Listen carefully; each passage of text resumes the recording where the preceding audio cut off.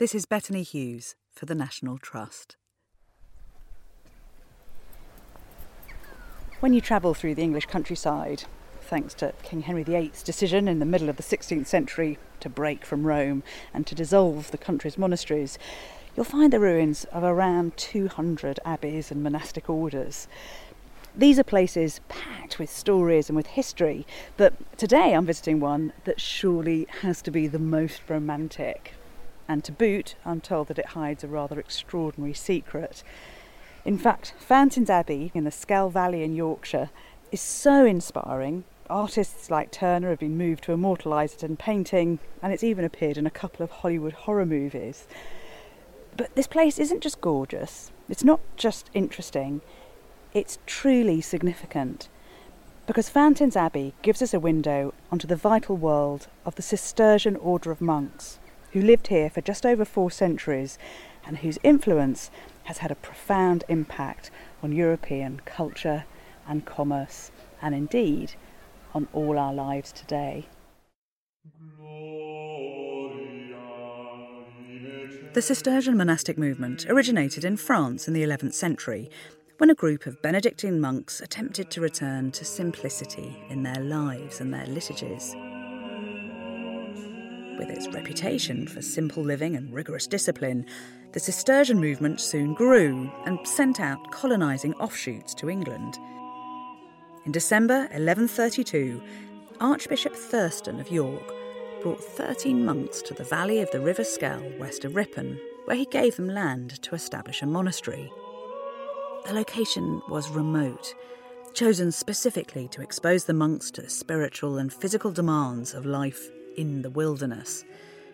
As their mentor Bernard of Clairvaux wrote, "You will find in the woods something you will never find in the books. Stones and trees will teach you a lesson you never heard from the masters in schools." This small band of monks, pioneers in frontier settlement, had little notion of what they were starting. Yet from this unpromising beginning grew the great Cistercian Abbey of Fountains.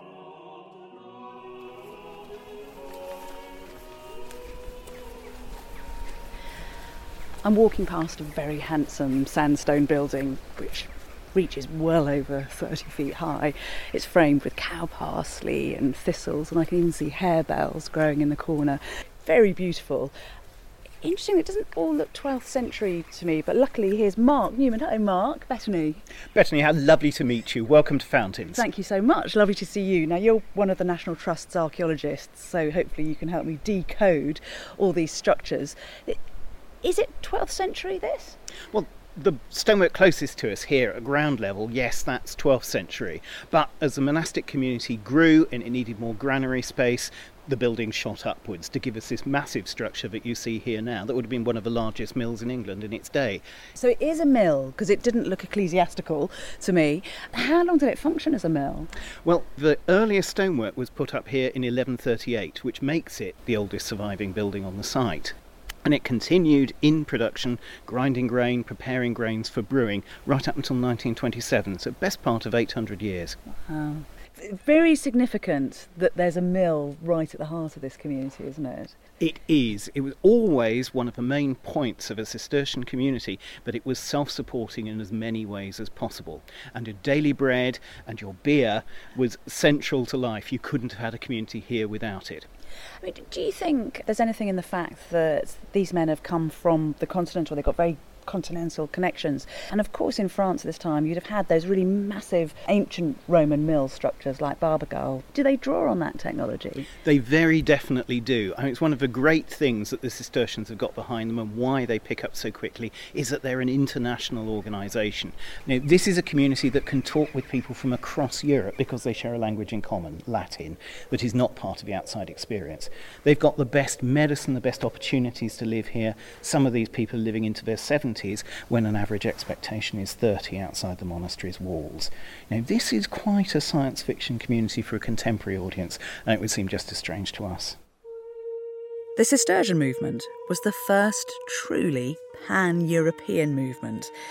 And the Cistercian monks' day-to-day life was the same right across Europe, whether they were in Italy, Germany, Spain, Portugal, France, Poland or England. We're standing with our back to the Porter's Lodge, so this was the entry point, presumably, to the complex. In the 12th century, would I have been allowed in as a woman?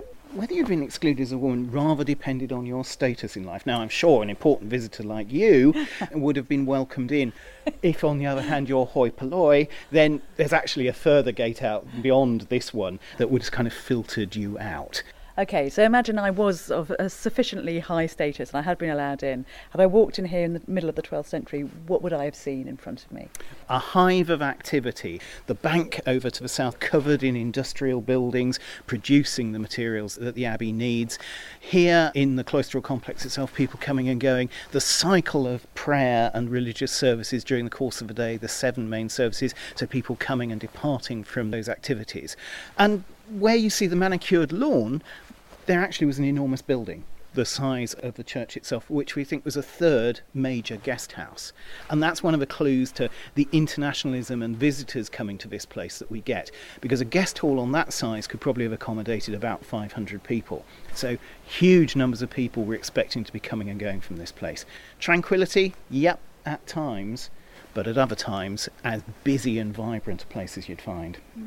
I know that we're not supposed to be seduced by the romance of ruins, but I just have to have a moment here. This is so beautiful. So either end of this roofless nave, you've got these huge arched windows framing a beaming sky and trees. I mean, it's surreally beautiful. It's like some kind of wonderful 3D painting, isn't it? It is, and as archaeologists and as historians, you put people back into this and you put busyness, but to have the opportunity to breathe and just to be awe-inspired by the beauty and the tranquility of this. Some people say that there are some places where there's a very thin wall between worlds, and it's feeling pretty thin right now.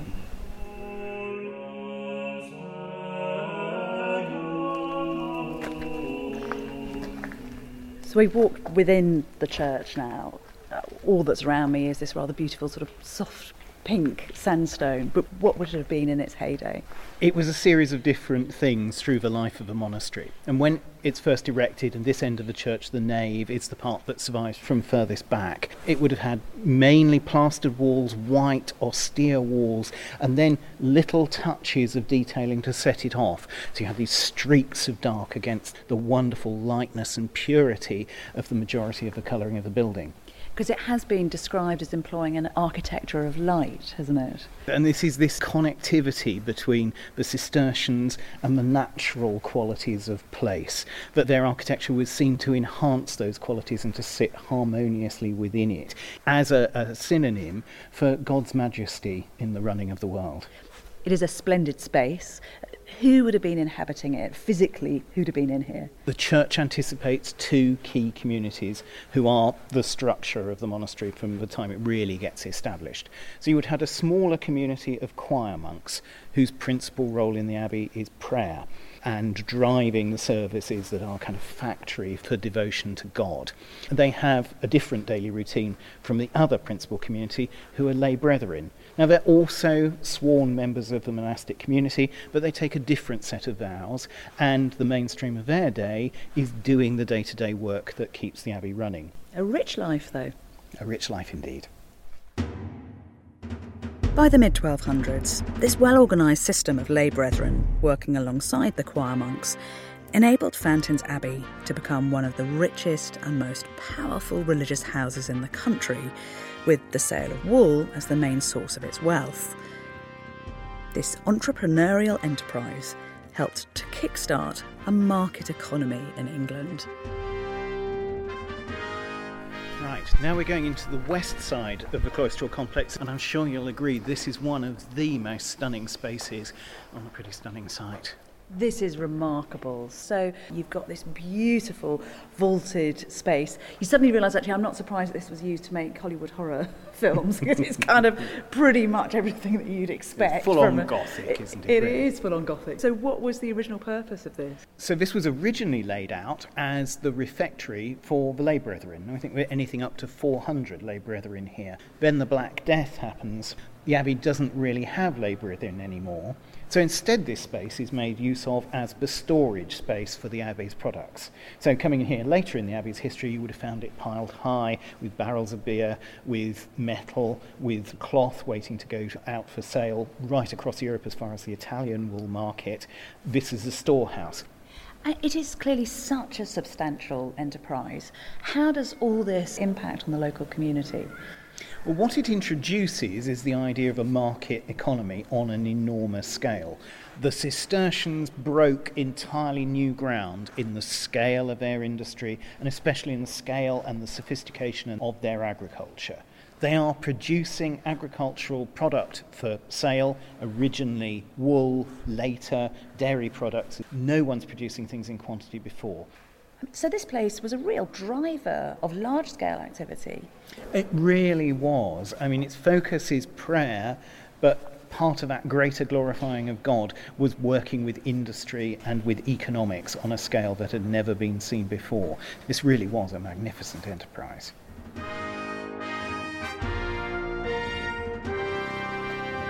What dominates the landscape here is this enormous tower. I mean, I think it's 167 feet tall, isn't it? Hubie's Tower. It's a very confident structure. It thrusts up into the sky, but in a way, this is really the beginning of the end. It is. I mean, it certainly gives the lie to any suggestion that Fountains was a monastery that was failing. It also, represents a degree of change in how the Cistercians view the world, that softening of the early ideals. Cistercians at the outset said, we don't do bells, they're a sign of vanity. This tower was to hang a magnificent set of 10 great bells, which would have competed with any cathedral in England. But they're only here for a few decades before the end comes. And this is one of the places where our evidence is an absence rather than a presence. So the fact there is no roof on the tower, the fact there is no glass in the windows. Yeah, it is that. The strongest physical evidence for the dissolution is everything that we are missing now that a spectator in the reign of Henry VIII would have seen on the day before the dissolution.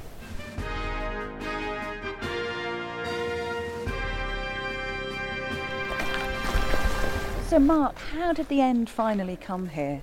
Well, the end came here in this spot, in the chapter house on the east side of the cloistral complex in November 1539.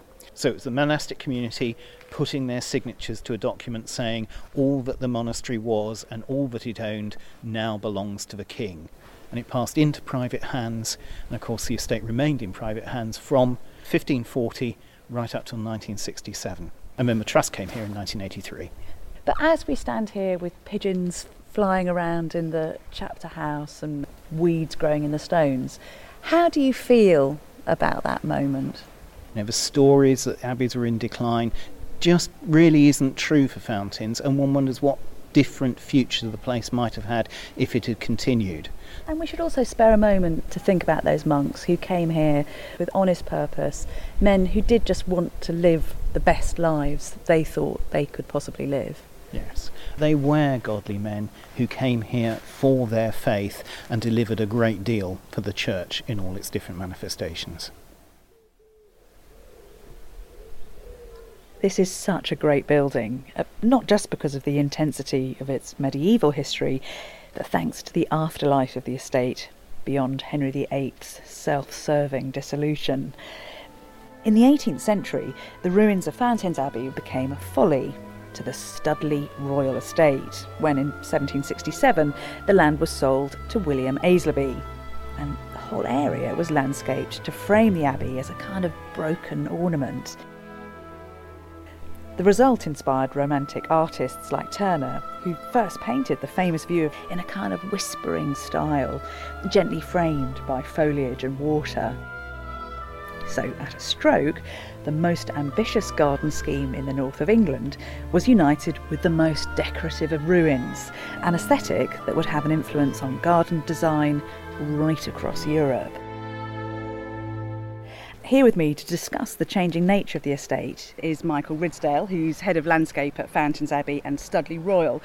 Now, Michael, what an incredible opportunity for the designers here to have Fountains Abbey as this kind of extraordinary folly at the end of their garden. Yeah, I think one of the terms that the people use with this is consulting the genius of the place. And that's what the 18th century garden makers used to do. They used to look to the site to see what it offered them. Because this does feel so different from the savage Gothic splendour of the Abbey behind. I mean, what I'm looking at now is a very expansive water feature. You can probably hear it. There's a little waterfall. There are these Greco-Roman temples dotted around, another folly up on the hill. It's a very, very different feel. In a way, it couldn't contrast more to that raw spirituality of the Abbey. How are you actually going to work with presenting the Abbey? How do you think that's best going to fit as part of the scheme here? It's quite a hard-edged approach at the moment. Very formal lawns, right up to the base of the foundations. And we now have a site that has no resemblance whatsoever to what it was like in the 18th century. But what we're trying to do is just soften that a little, allowing the grass to grow softer around the edges, allow wildflowers to grow on the ruins a bit more than what we have at the moment. And that natural colonisation has been removed for the necessary consolidation of the Abbey by the masons. What we're trying to do now is return that softening a little. Sounds heavenly. I've just got to ask you one thing. There's this rather lovely phrase around the time of the Cistercians that Thomas Aquinas comes out with, and he says that work is peace. Would you agree with that? Yeah, I think for us who look after this site, it's what we call honest toil. And I always tell my team here that we're in a really treasured position at the moment where we're affecting what we're going to see in the future for future generations, and we must never forget that. And I think the team here now really grasp that, and they go home feeling that they made a worthwhile contribution to the future. Well, all power to you. Honest toil for the benefit of as many people as possible. That sounds pretty good to me. Thank you.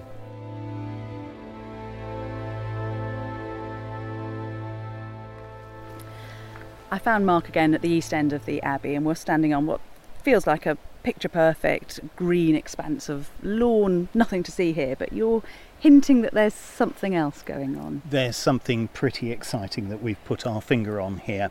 The green lawn is exactly what William Aislabie wanted when he incorporated the Abbey into his gardens, a sweep up to the majesty of the ruins. But all that kind of seeing it as a sculptural object has almost blinded us to the archaeological potentials of the site, and it's that we're getting really excited about here. And you're clutching a tablet in your hand, which tells me you're about to show me something that you found. We are pretty excited about these pictures. We knew that this is the monks' cemetery. You know, that's where you would expect the monks' cemetery to be in every abbey. But what we found with our friends from Bradford University and Marla, who make the world's best ground penetrating radar equipment, and they've come and done a battery of the most exciting, new and innovative geophysical survey techniques that archaeological science has yet come up with.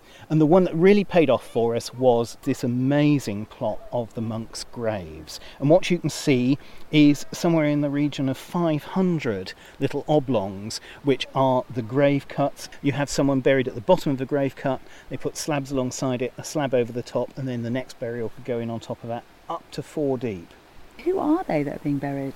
Well, there's a total of anything up to around 2,000 burials represented here. As many monks and lay brothers as there ever were on this site. And I think that's signposting to us that as well as monks and lay brothers, there could be lay patrons, people who are not members of a monastic order, who've given money to the monastery and then get to be buried somewhere very sacred. And what for me this brings into really sharp focus is those people are still here. Their physical remains are here.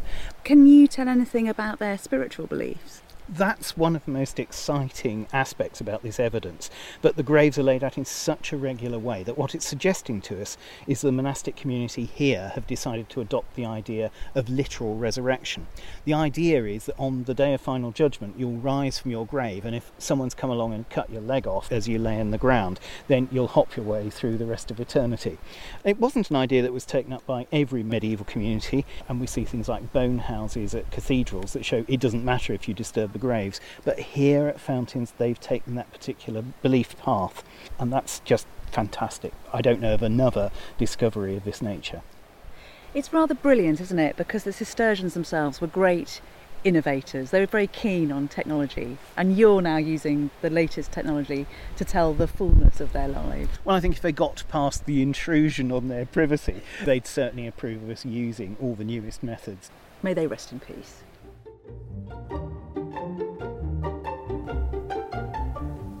Fountains Abbey reminds us of the dynamic nature of the past. This extraordinary place was retrieved from nature by the monks whose very simplicity meant that they had to innovate, leading to developments in agriculture and industry and commerce right across Europe.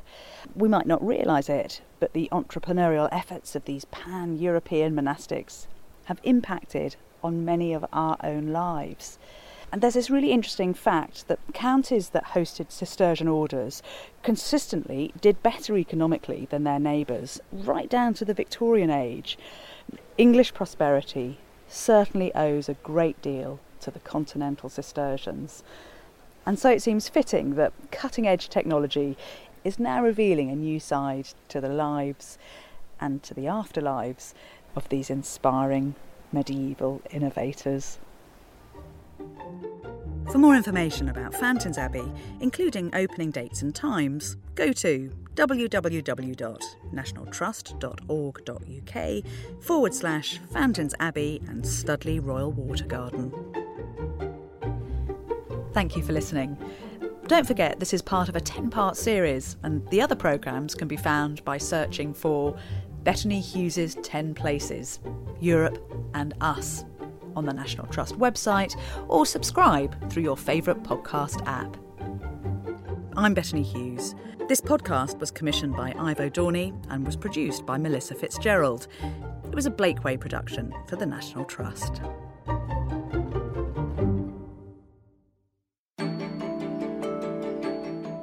Autumn in the garden, whether it's raking, harvesting, planting or planning next year's big show or the winter's big task, there's always lots to do. It never really stops. Which is why the National Trust has created a brand new podcast all about our gardens, hosted by me, Alan Power, head gardener at Stourhead in Wiltshire. I really can't wait to walk you around some of the country's most stunning gardens, sharing their stories, secrets and talking to the amazing people who help to look after these beautiful places and changing landscapes. If you subscribe, we'll even give you a few extra programmes throughout the month too. So find us now by searching for the National Trust Gardens podcast. And in the meantime, if you're at Stourhead or any other National Trust garden, say hello as you wander our estates.